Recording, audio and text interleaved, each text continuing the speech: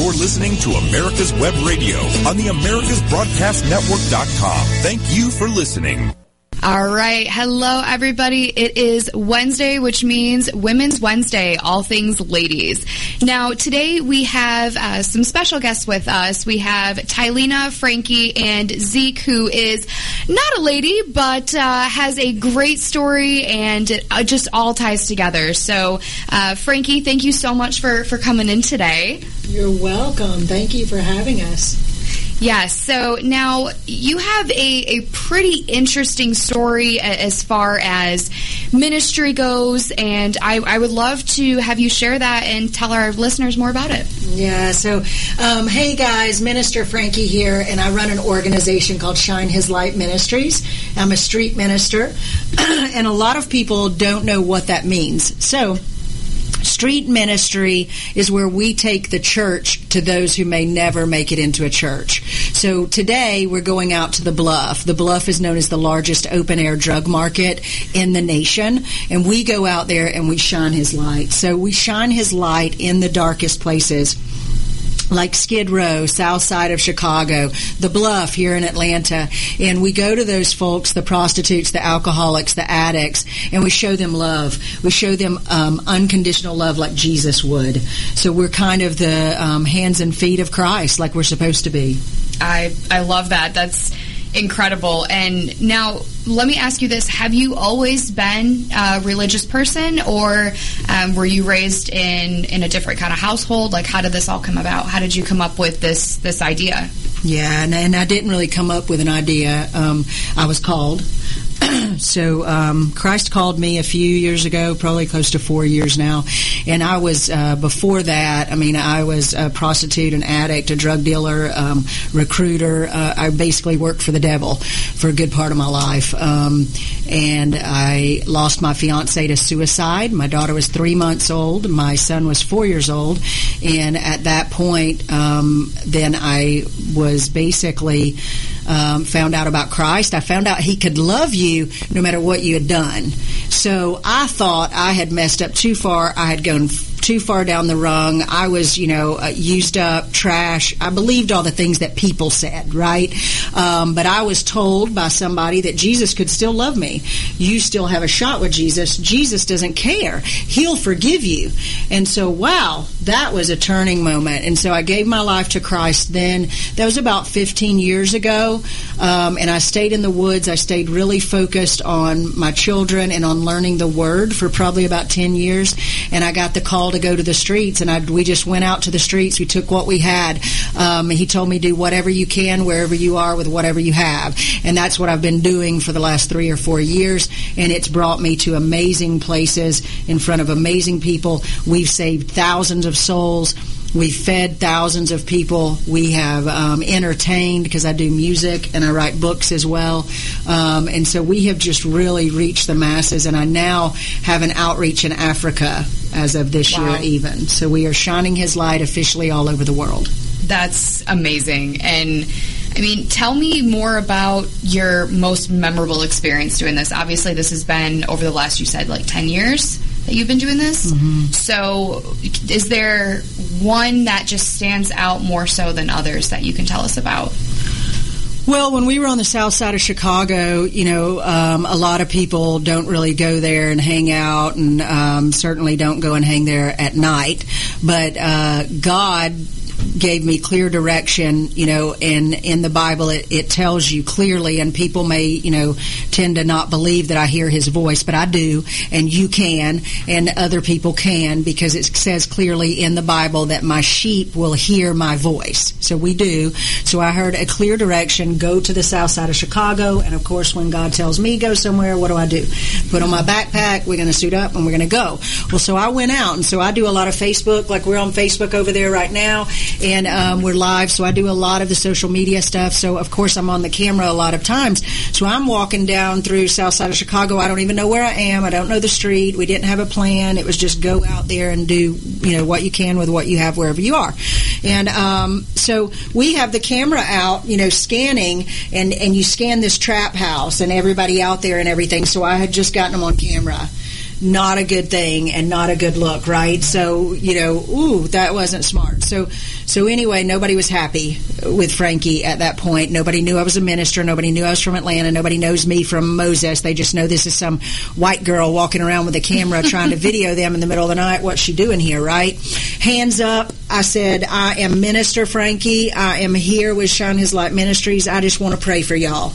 And I walked in, and I'll tell you this, that drug dealer who was running from the law, and he had gotten caught with probably 10 keys or something, a heavy hitter, and running the house there and everything.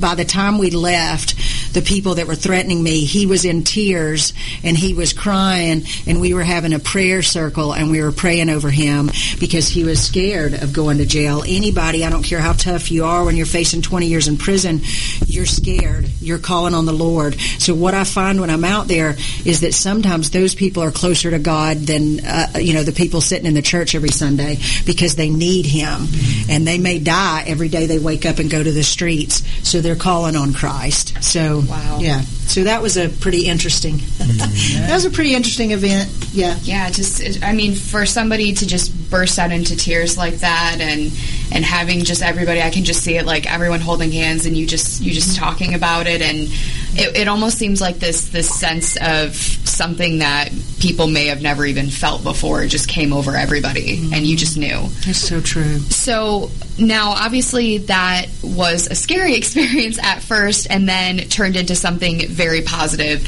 Are there other experiences where maybe people weren't so susceptible that you can tell us about?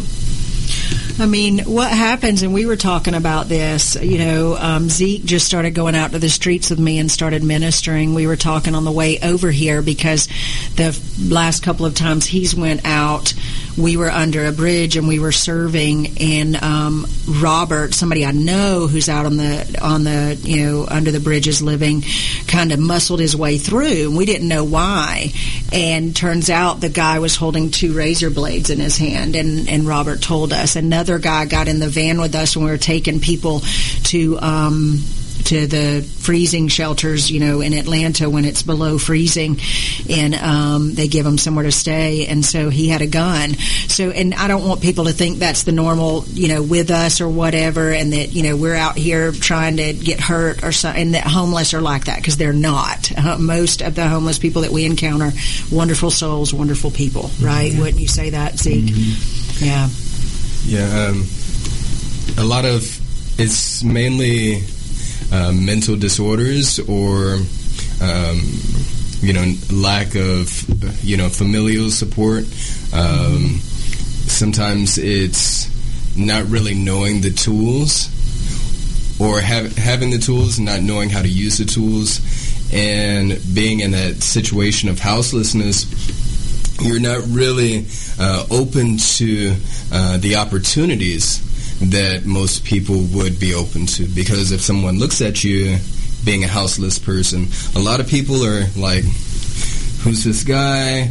Who's this girl? She might smell a little off. So they cast their judgments before the opportunity is able to present itself. Mm-hmm. All the time. Wow. Yeah. So now you mentioned Atlanta, you've mentioned Chicago. Are you constantly traveling? Are you in one place for a specific amount of time, or is it really for events? What does the travel look like? So mostly I'm here in Atlanta. I live here. This is home base. But I go, like I said, wherever God calls.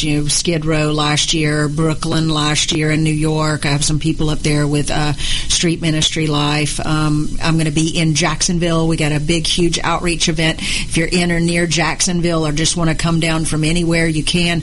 We'll have a large outreach event there March 14th at New Dawn Outreach. And so those events, they're huge events. We have rockers and rappers at this one, so we'll always have entertainment. Usually it's rap, because I'm kind of plugged in that industry, and ties with the street. So we have a holy hip-hop concert, huge outreach, give out food, clothes, health checks, HIV checks, energy help with your bills, resources, different things, and usually serve about 500 at those. So it varies wherever God calls. If God calls me to Alaska tomorrow, we'll be packing our bags. That would be a pretty interesting travel story there. A little bit different than the weather here in Atlanta. The streets are out. Come, what's that with Alaska?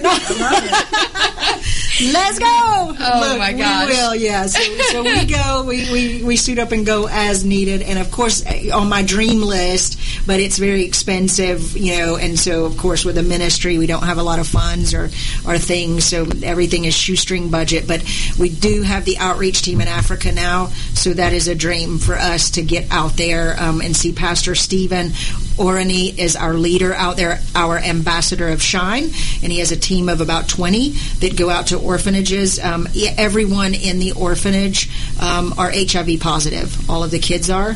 Goes to the prisons, just saved 16 men in an African prison, and he goes to the streets out there. And it's certainly different than our poor are rich compared to over there. So that's a dream. That'll be an expensive trip, but we're praying and believing that we'll be able to go there. So likewise. Now, you talk about this team that you have. Obviously, we've got Tylena and Zeke with us here today, but you've got to have more people a part of this. So, what does that look like? What is the size of this team of yours?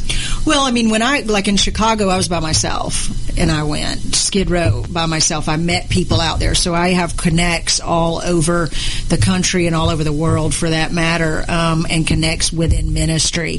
And then light shiners, I call them. I have different light shiners, and so the light shiners are the people. So I may have Zeke and Tylena with me today. I may have Pastor Eddie, Pastor Fain another day, whoever wants to plug in. But when we go to the streets with this, I'm not a ministry in the sense where we're going to show up Sunday, dress up nice, and sit around and, praise Jesus. And it's not predictable, and so you don't have the same people all the time. But the team, I call my light shiners. That's anybody that supports us, anybody that shows love, anybody that donates, anybody that comes out to the streets with us. Everybody doesn't come out to the streets because it's not for everybody. So, some people aren't comfortable with that. But the people that have been to the streets, that know that, most of the people that go to the streets with me, I've lived on the streets. So I know, what that's like. I'm basically just going to revisit the people sober that I was hanging out with when I was high. Okay. Now, I actually had an experience when I was in college. So I first minored in nonprofit leadership, and we had actually taken a trip we called the Chicago Urban Plunge. And so for a weekend, we had gone in and volunteered at a couple different homeless shelters and actually helped paint some walls just to brighten up a place a little bit. And we had packed the bare minimum of whatever we wanted in a suitcase, and we actually stayed at a church and slept on the floor. Having the least amount of stuff, we didn't get to bring our suitcase. I literally have a suitcase so big that I could fit into it, and I'm about 5'1", so fairly large suitcase, but just having a backpack and packing the littlest bit possible. I just was curious, what do you take on these trips, and where are you staying? But we are going to cut to a quick break, and everybody stay tuned so we can hear a little bit more from Frankie, Tylena, and Zeke. This is Women's Wednesday, and I am Taylor with America's Web Radio. Perhaps you are struggling to cope with the disease of addiction. If not, you probably know a family member or friend that needs help in battling the cravings and the personal and professional damage done by the effects of drugs or alcohol. Get a pen and paper and be ready to write down the following. These are the issues that the trained staff at the Atlanta Healing Center address and treat every day. Their doctors and counselors with over 40 years of practice in the field of addiction can treat the suffering individual in a thoughtful, compassionate, and experienced manner and guide him or her along the path to recovery. So call 770-696-9862 and speak to a knowledgeable staff member about how you or your loved one can be helped to enjoy a better and healthier life. More information is also available on the website at www.atlantahealingcenter.com. You're listening to America's Web Radio on the AmericasBroadcastNetwork.com. Thank you for listening.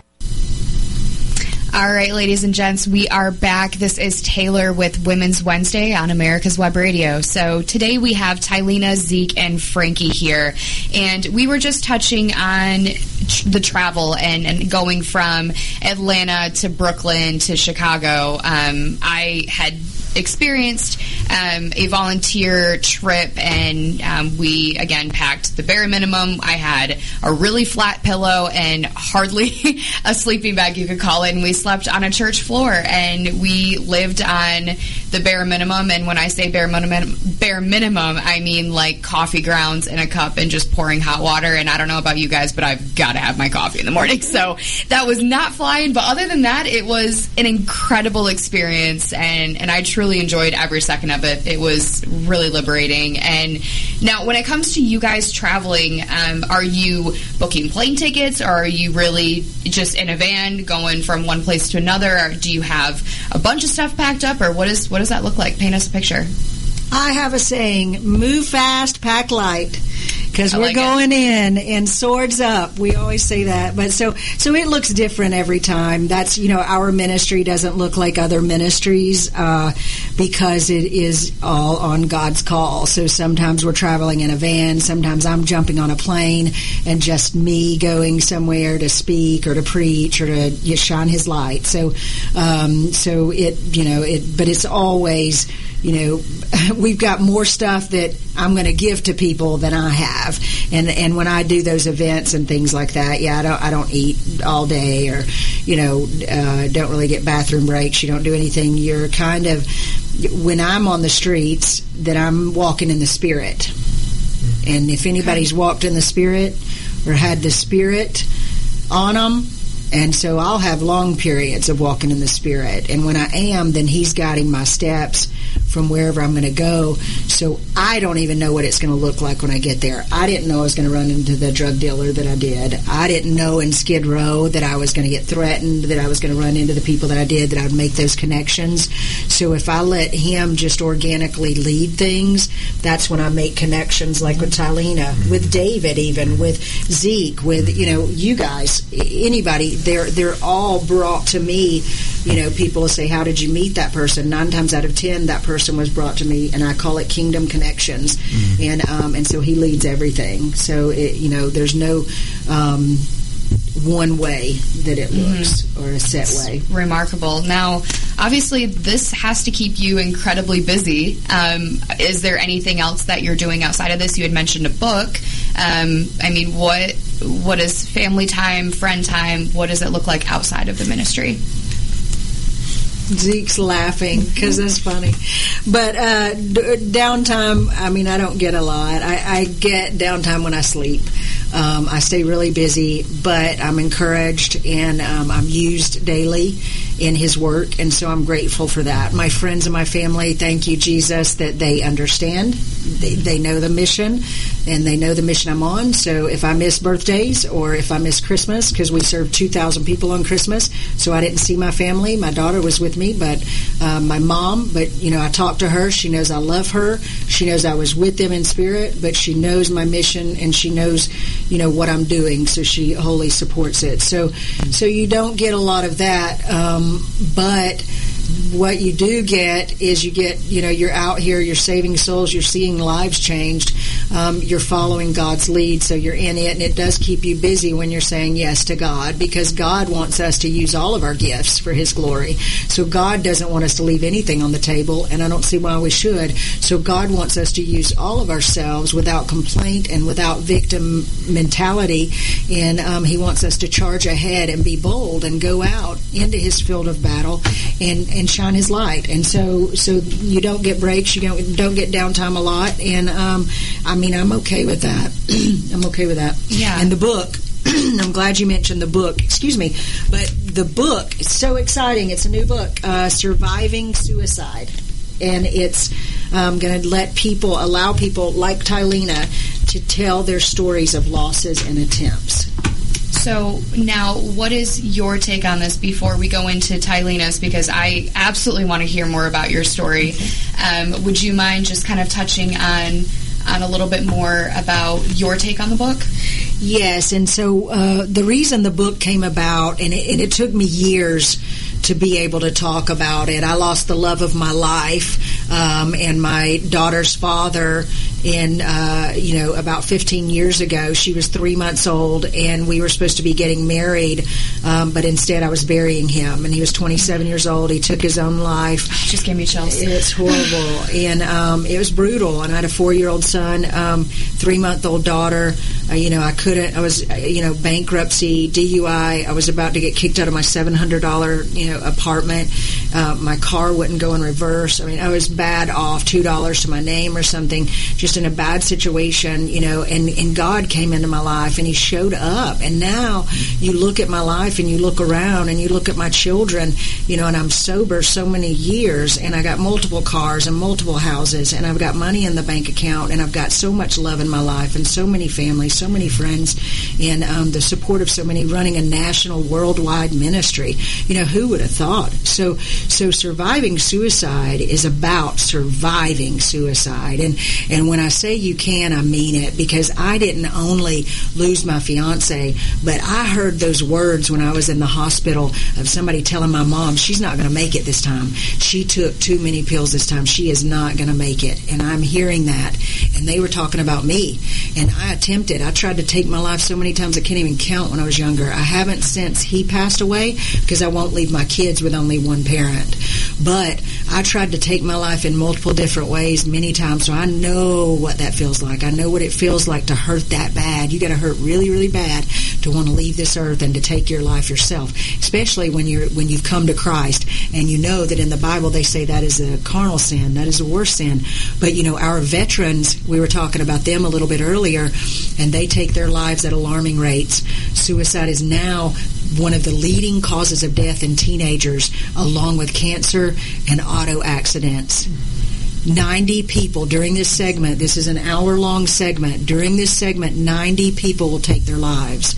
So when I hear those numbers and I start seeing that, and my friend, one of my great friends, lost her 16-year-old daughter to suicide. When I go and speak at a church and somebody tells me they lost their 12-year-old to suicide, what in the world? So I've got to do something, and I've got a voice, and so I'm going to use it. Even if it's a small voice, use your voice and speak out about those things. And Tylena is one of those victims. She lost her father to suicide. So yeah, I did. And when we talk about suicide, it's like when the survival mode, the instincts kick in. So I've lived on both sides. I was telling Frankie I battled suicidal thoughts for 7 years, and I every time I woke up the next day I said, you've got to be kidding me, and then a whole other day starts over where it's like I don't want to be here, and I would be better off, everybody would be better off without me, and just don't have that self-worth, and I never in a million years thought that one day my father would commit suicide, who, if you said pick 1,000 people, he would never have been on that list.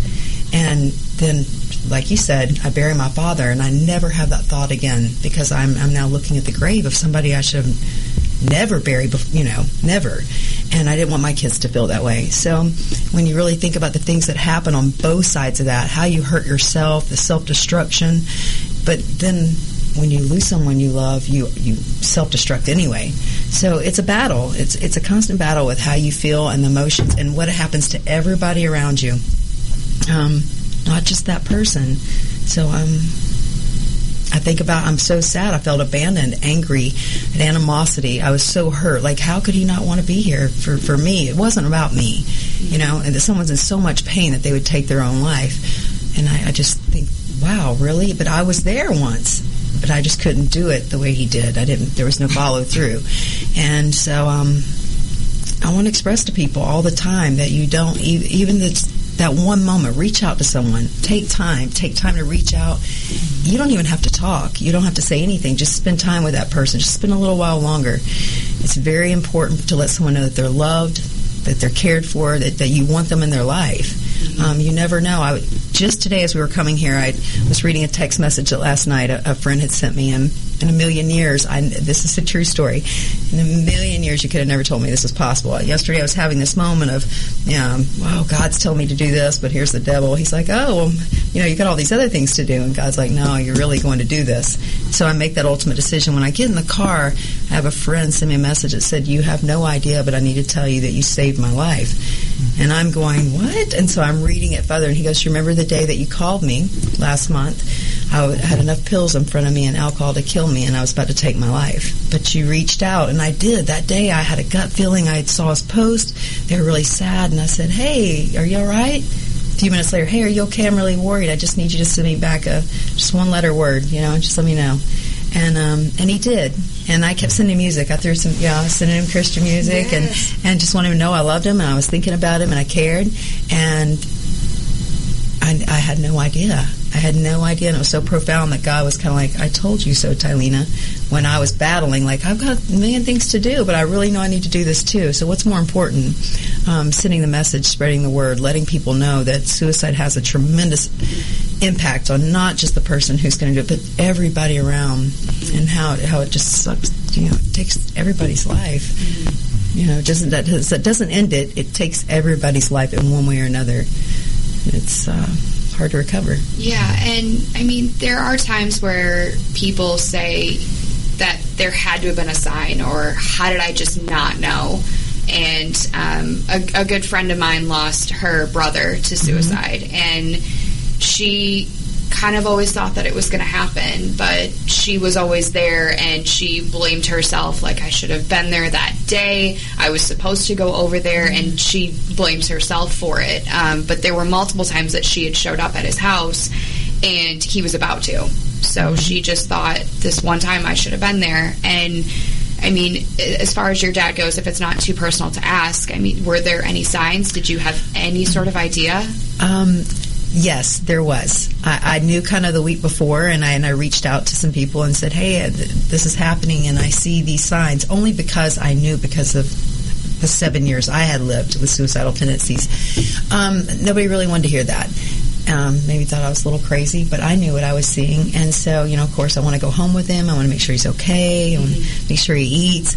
And but I didn't go home with him that night. And he had asked me to, hey, come over to the house. And I was like, Dad, you don't want to put up with, me. I'm your alcoholic, drug addict, and daughter. I'm a handful. You've already got enough on your plate. So I didn't go. And yes, I did feel with the guilt, the shame. I could have saved him. It was me. So of course that just fueled me into a spiral downwards immediately of I couldn't save him, and I thought it was my responsibility.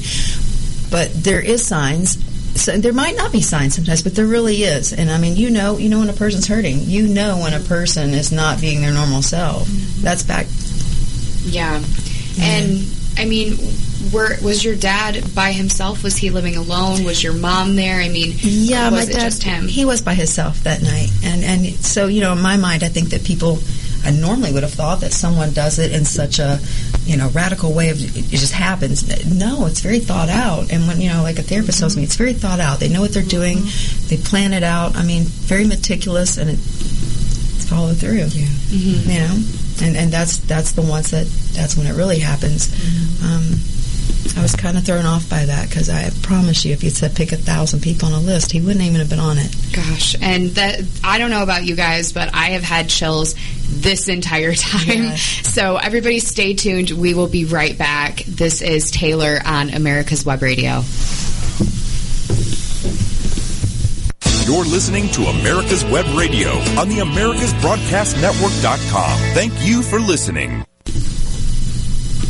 All right, we are back with Women's Wednesday, talking about some pretty touchy stuff here with Tylena, Zeke, and Frankie. So we were touching on, before the break, the signs. And sometimes there are signs and sometimes there aren't. And I wanted to share a story of a good friend of my mother's, who was very happy with his work. He was a firefighter. She had been friends with him since high school. She knew this guy from day one, it seemed like. And he had remarried, had 2 beautiful daughters. And I had actually spoke to him just a couple days before. I thought, I need to get to Nashville, Tennessee. That is where I want to be. And he said, I've got a guy that could hook you up with a job. We'll talk next week. And I was so looking forward to it. And we had seen him because he had come over to help my mom move into her new house. And it was one night, they were all, him, his wife, and his 2 daughters were all at a campfire at their house. And the girls had gone in to go to bed. and his wife had gone in, and she was like, are you coming in? And he said, no, just give me a few more minutes. I'll be out here a little bit longer, but I'll come in. So she had gone in, went to bed, and had woke up and realized, wait a minute, where is he? He's not here. So she went down by the fire. He wasn't there, and walked back around and saw that the garage door had been closed. So when she went back in through the house, she found him hung in the garage. And after doing a lot of investigating on this, they realized he was almost living a completely second life with drugs and a lot of money going back and forth. So sometimes, some people do live that double life, and the people that you think and you think, oh, there are no signs. Like, this is the last person, like you had mentioned, Tylena. Like, I never in a million years would have thought my dad would be on that list of 1,000. And sometimes there just aren't signs. So what do you recommend? What would you say to those people that may never think that it could happen? What are your thoughts? Well, as I was saying before, I think that you definitely, whether you meet someone and you know each other an hour, you know each other your whole life, you can tell when someone's in pain. Mm-hmm. When you see sorrow in people, you see it. And I think it's about being compassionate and reaching out. It's important to let somebody know you're willing to talk. Call me at 3 o'clock in the morning, 3 o'clock, any time, any day with a Y in it. I'm here for you. It takes nothing but kindness. It costs nothing, zero, for kindness and to be compassionate. I wished I would have done that night with my dad. Yeah, I'll come. I'm high and I'm drunk, but I'm coming. I wished I would have, but I was thinking, honestly, I was just thinking he doesn't want to babysit me, but he did reach out. He did ask me to come, and I lived with that guilt a really long time, and I just had to, recently, I just healed from that and told myself I can't carry this backpack with 1,000 pounds all the time, thinking it's me, it's me, it's me. I should have done more. But, I do know now. I should have went anyway, no matter the circumstances. Can't change it now, but now I know that it could have made a difference, and he did reach out. So you're going to get people who reach out, or some people do it in anger, like get away. I want to be alone. I've known someone who's committed suicide in that way too. That's okay to give someone space, but hey, we don't have to talk all night. We could just sit in silence. We could watch a movie, or I just want to be near you. You kind of know, and I think in every circumstance, just be kind, be compassionate, let someone know you're there for them, and be willing. Mm-hmm. Yeah. And like you said, it could be somebody that you just meet. You have absolutely no idea what they're going through, and sometimes all it takes is a smile. And that's, for me, like, I'm always full of compliments. I don't care if I'm grabbing coffee and I see the lady in line behind me and her hair looks great and she shows that she put effort in. I'll be like, your hair looks amazing. Right. Like, what products do you use? And just that little compliment could go so far, and you really never know what somebody's going through. Now, you had mentioned that you had lived with that guilt for so many years. Yes. What was it that really brought you to where you are right now, other than like the ministry and everything? Were there any other support groups? Because I feel like there could be a lot of people listening that could be going through the same thing that you went through. Honestly, prison. I'm not even going to lie. Yes, she said prison, guys. Yes, I did. I said prison. She doesn't look like it. Yeah, I did. Yes. I went to prison, and I spent 11 months, and it was a really hard time for me. And I remember getting to prison and thinking, how does a girl like me end up here? But I did. And so I'd already been sober for a year and a half, but now that I'm going to prison, I remember just kind of saying, God, what, why? And he said, why. I've done everything I can with you. There's nothing more I could do, Tylena. So I said, all right. And I kind of just at that moment said, well, let's do this, and let's heal me. I want to heal from the inside out. And I was willing, and I was able, and I really, I had to self-examine myself. I had to tear myself apart and dig out all the cancer and re-stitch myself back up, and I did that. And I chose not to take meds and sedate myself, or I'm in a group therapy every day because I'm just never going to get my life right. I refuse to have that victim. Yeah, I'm not going to have the victim mentality. I'm a warrior. I have survived all of this. God has greater plans for me. He has something else He wants me to do, and now I just need to be still and tell Him, show me. And I did that, and I was willing. And you know what? I kind of tell Frankie all the time, I'm so glad that God loved me enough to give me 4 seasons to sit me down, to let me spend that time with myself and with Him. And you'd think that you can't be still and hear Him in prison, but you can really loud. And and that was the thing, is I took off that 1,000-pound backpack I was talking about, and where God says, I'll lighten your load or strengthen your back. I honestly said, this is so heavy for me. I cannot do this anymore. I can't continually live with guilt and animosity and anger. It's tearing me apart, and I just wanted to kind of be free of that. And the moment I asked, and I literally physically took it off and laid it down and just cried and said, please. And He did just that. He did just that, and He gave me the opportunity to start really healing and to realize that my dad loved me the best way he knew how. My dad was an amazing, amazing man, and whatever was going on, I couldn't have saved him. Nobody else could have saved him. His mind was made up, and that was that. And I miss him a lot, but I'm living, and I didn't do that. And I surely don't want to leave my children behind to feel what it feels like to look and bury your parent at the gravesite. It's unbelievable. I never want my kids to have to feel that way. And no matter what, I only got to make it through 24 hours. No matter how hard this day may be, I only got to make it through today. There's always tomorrow's another one. One day at a time. One day at a time. And I have that opportunity if I choose not to do that. And I'm glad I had that opportunity to really heal. Mm-hmm. Now, before our break, Frankie, you wanted to shed some light on that as well. What are your thoughts? Yeah. So, I just wanted to talk about, because I deal with and counsel a lot of people, that are there, that are at that place where they're thinking about suicide, and I just want to encourage people, answer the phone. Answer the phone when somebody calls, when they're down.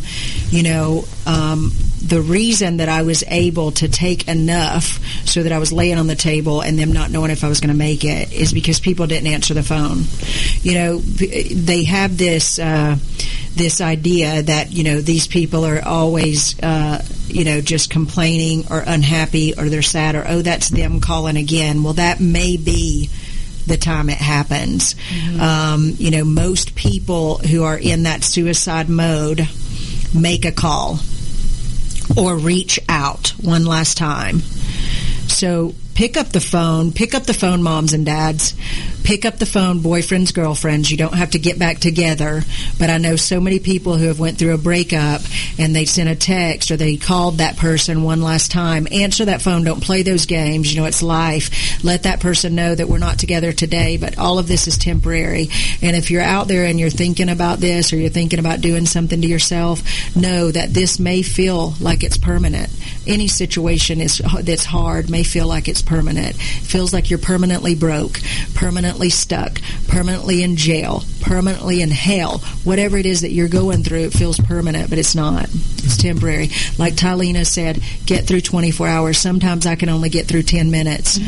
And I get through that 10 minutes. Yeah. I mean, that's all you got to do. And as far as knowing the signs, I laid in the bed with Chad the day before he did that to himself, and he asked me to go to the courthouse and marry him because, we were supposed to be getting married, and I wanted the real wedding, but I wanted to wait until after I had Ryan Chloe, our daughter now.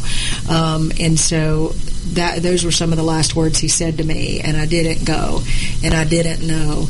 And so you don't know sometimes, but just love people the best that you can, and talk to them. Like that lady not knowing her husband, she probably didn't know him because he was scared what she would think if he shared the truth. I share a lot of truths about myself that people would choose to hide, but my thing is, if you want to dig up my skeletons, I'll give you the shovel.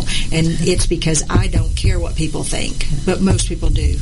So be that person that doesn't judge your friend, that doesn't judge your husband, that doesn't judge your, your cousin or your sister or your brother. Mm-hmm. Don't judge people for their past and what they've done and mistakes that they may have made. Be that safe haven. I'm always that safe haven that people can come to.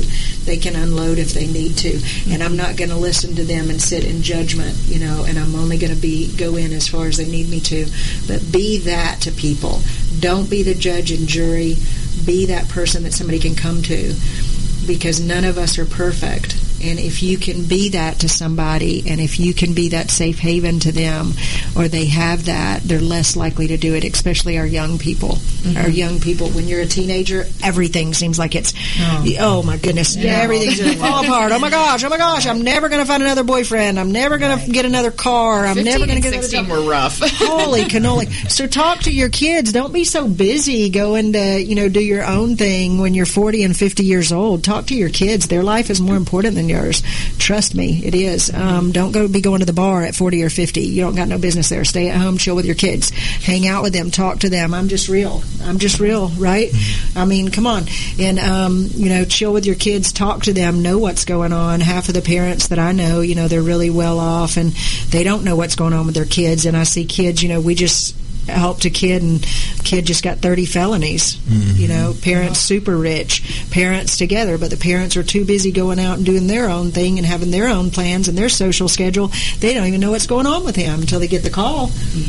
Now he may be looking at prison. So there's a lot of that going on. A lot of suicide with our young people is because they do not have their parents' ear. And let me tell you too, parents, and I'm going to tell you truthful on this one. If you're doing drugs, if you're out there in the life, and your parents are with the grandma or with the aunt or with somebody else, I want you to know they want you.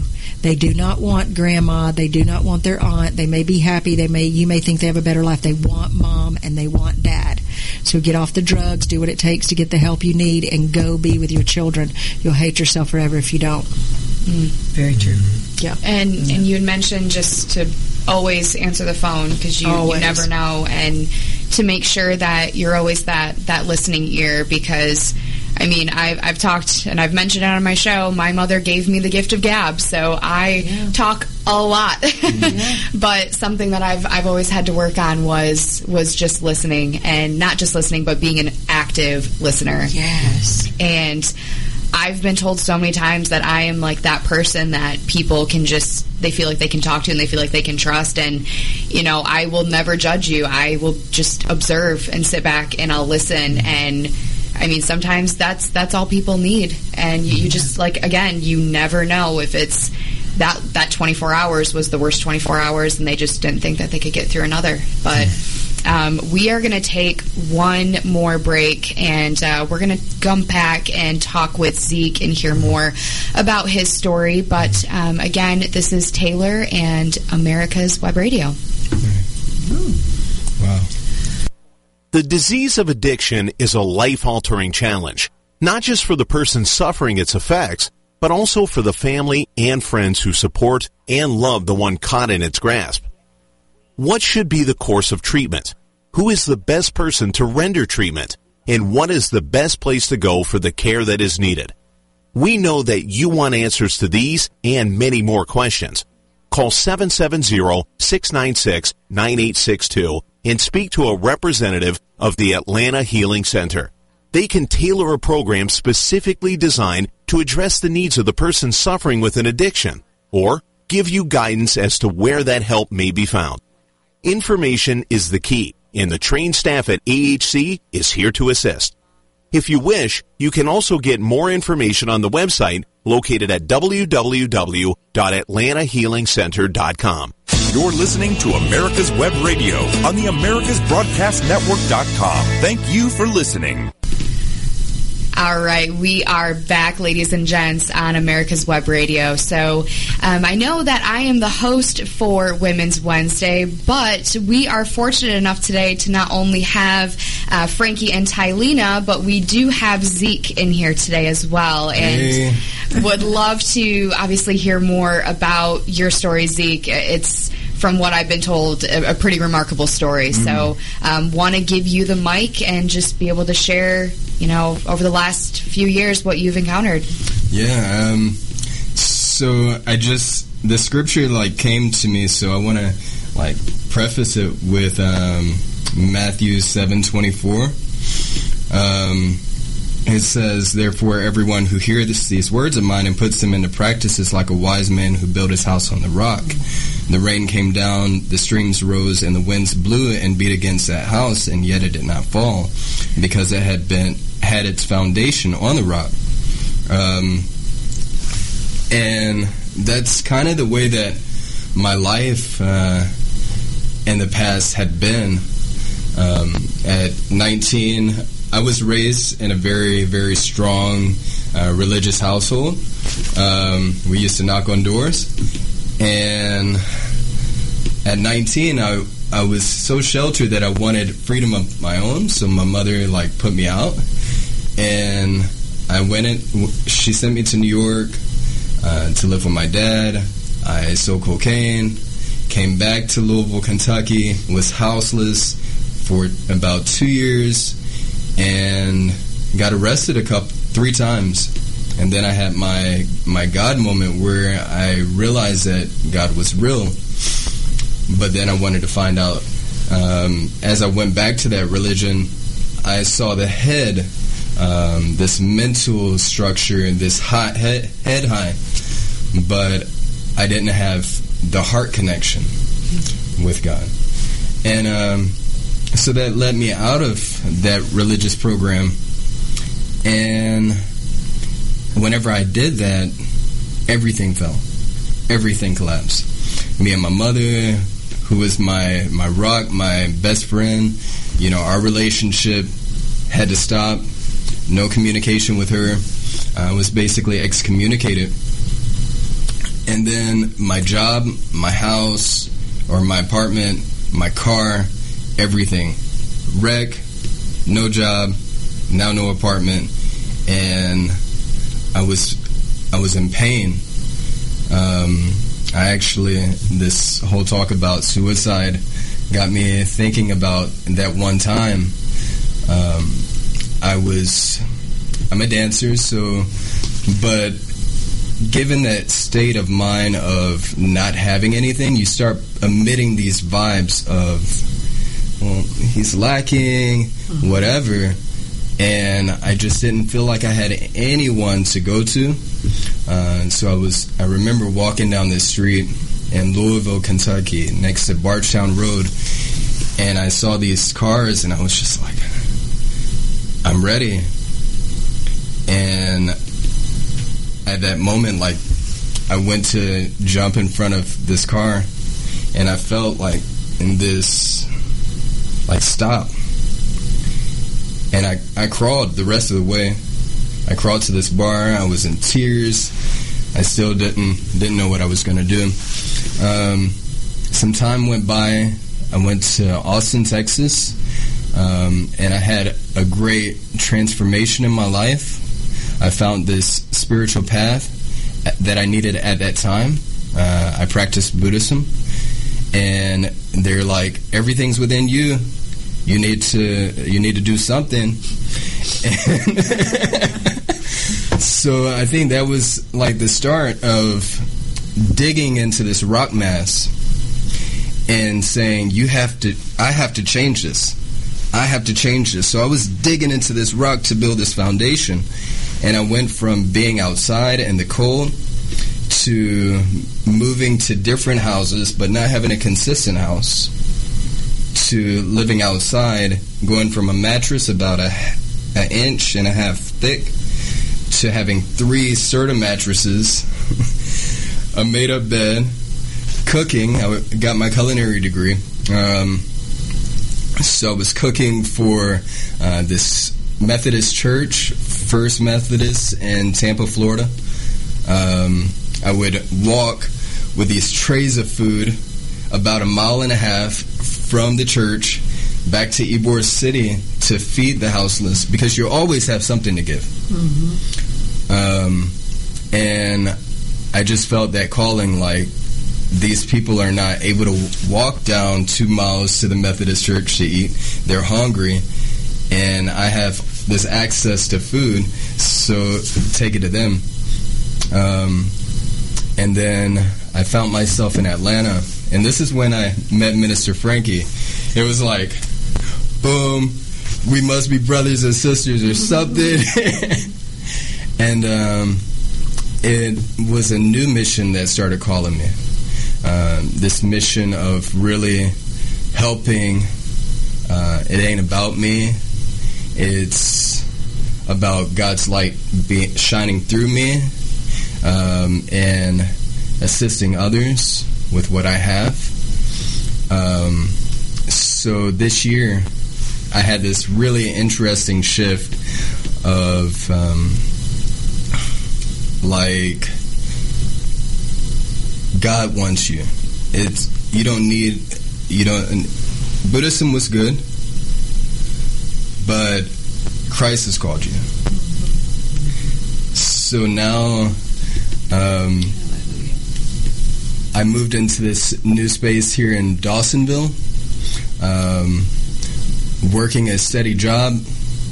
I'm building my brand, The Dancing Chef, and just witnessing new and profound miracles every day. Today we're going out to the Bluff to follow this mission, and I think we're all relentless. So I'm excited. Wow. And I mean, we had touched on it before, but I noticed that, Zeke, you never said homeless. You used houseless. Yeah. Now, why is that?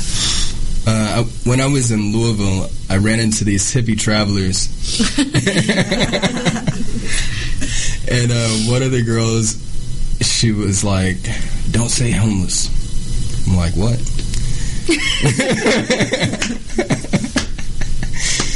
And she said, You always have a home.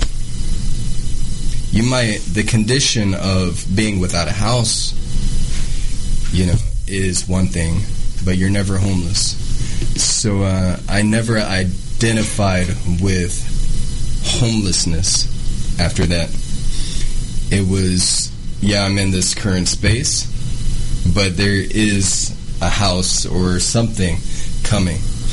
And now I'm in a house. I went from sleeping on the couch to being in my own room, and more greater things. So yeah, sorry. It's almost this sense of home is something that's inside of you. It's not something that's physical. And I mean, at no point in my life have I been homeless or houseless, I should say.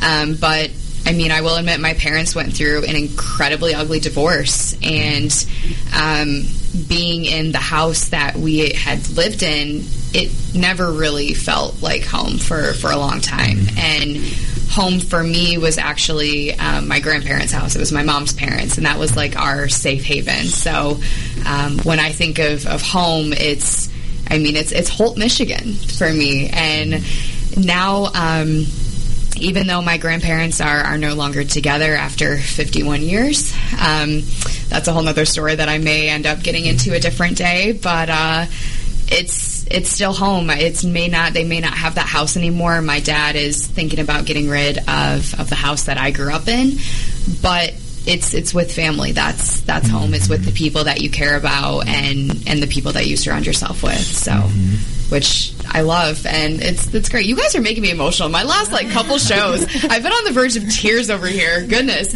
So to make light of a couple things, in that case, Zeke, you mentioned that you have a culinary degree. Now, I'm a foodie. I love me some food. What is your favorite thing to cook? We had this conversation earlier. It's hard to ask a culinarian, what's your favorite, because any ingredient can be spun and played with. I love Italian fried chicken. Italian fried chicken. Yeah. I love it. This is where you take the mallet to the chicken, you thin it out, you throw it in a brine of salt and sugar, and then you bread it, and then you fry it, or pan fry it. And then, fettuccine, of course, I love, with, good shiitake mushrooms and pancetta, and some cream, some butter, Parmigiano Reggiano. But I also love the roots, like Trinidadian food, cooking with sugar, ketchup, a little soy sauce, curry, let that cook, add in your onions, your bell peppers, some chicken, Your accent's definitely coming out as you're talking about this. I love it. And I have not eaten today, so I am starving now, so thank you very much. I traveled to Italy last April and ate my way around Italy. Like, it was incredible. When they say, stay away from the pastas and all the carbs, you will walk all of it off. I promise you. I walked Rome, and it was 13 miles one day, so anybody that's thinking about going to Italy, gotta go eat. Just eat everything. Don't worry about the gelato. Just eat it. Gelato. Now, before we wrap up, getting back to our nitty-gritty of today's show. Now, for those that may not be religious, or they came from a different religious background, like Zeke, for instance, or they're just not really sure, what sort of advice would you give them? Because I feel like with certain religions, there are certain types of people that like to just push that on certain people, and a lot of the time, if you don't agree with what they have in their beliefs, then they just completely write you off. So, what are your thoughts there, Frankie? What would you say? Well, I think that we are supposed to, again, shine His light. We're supposed to be a beacon on the hill. We're supposed to be a place that people can go in that safe haven. I never push my beliefs on people. I just merely talk about my experience and people being around me. Zeke, I knew Zeke for probably about 3 years, and he was at the Atlanta Recovery Center where I did some of my first ministry work and would go there, and it's a transition center in Atlanta, and he was Buddhist, and that was cool. You know, we all hung out. We all, you know, he would still come and do some street ministry with us or whatever, but in hanging out and being around me, you really can't get away from the fact that Christ exists, that He lives, that He is, and that I want some of that. So usually people will end up coming to me. I want what you've got. What is it that you've tapped into? I want some of that. And what fountain are you drinking from? And so, Zeke ended up coming to me, and I didn't force it, or I don't ask anybody, and they just come to me. I offer it. Today's a good day to get saved, people. It's incredible. Yes. Well, thank you so much for being a part of the show, and bless all of your hearts. This is, that's such a Southern thing, and now that I'm in Georgia, I feel like after 2 years I can say it. Yes. So I really appreciate you guys all coming in, and if there's any way people can help out or become part of this, or even, meet you out at different places, how do they find out? Yes, so check us out, and we can use donations. We can use bodies and money, volunteers, donations of any sort. www.shinehislightministry.com, or Frankie Holbrook on Facebook, FrankieHolbrook, and Google that, and you'll find all kind of stuff. Fantastic. Well, again, thank you so much for coming in, and we are going to sign off. So, again, my name is Taylor. This is Women's Wednesday on America's Web Radio. You're listening to America's Web Radio Online. Thanks for tuning in.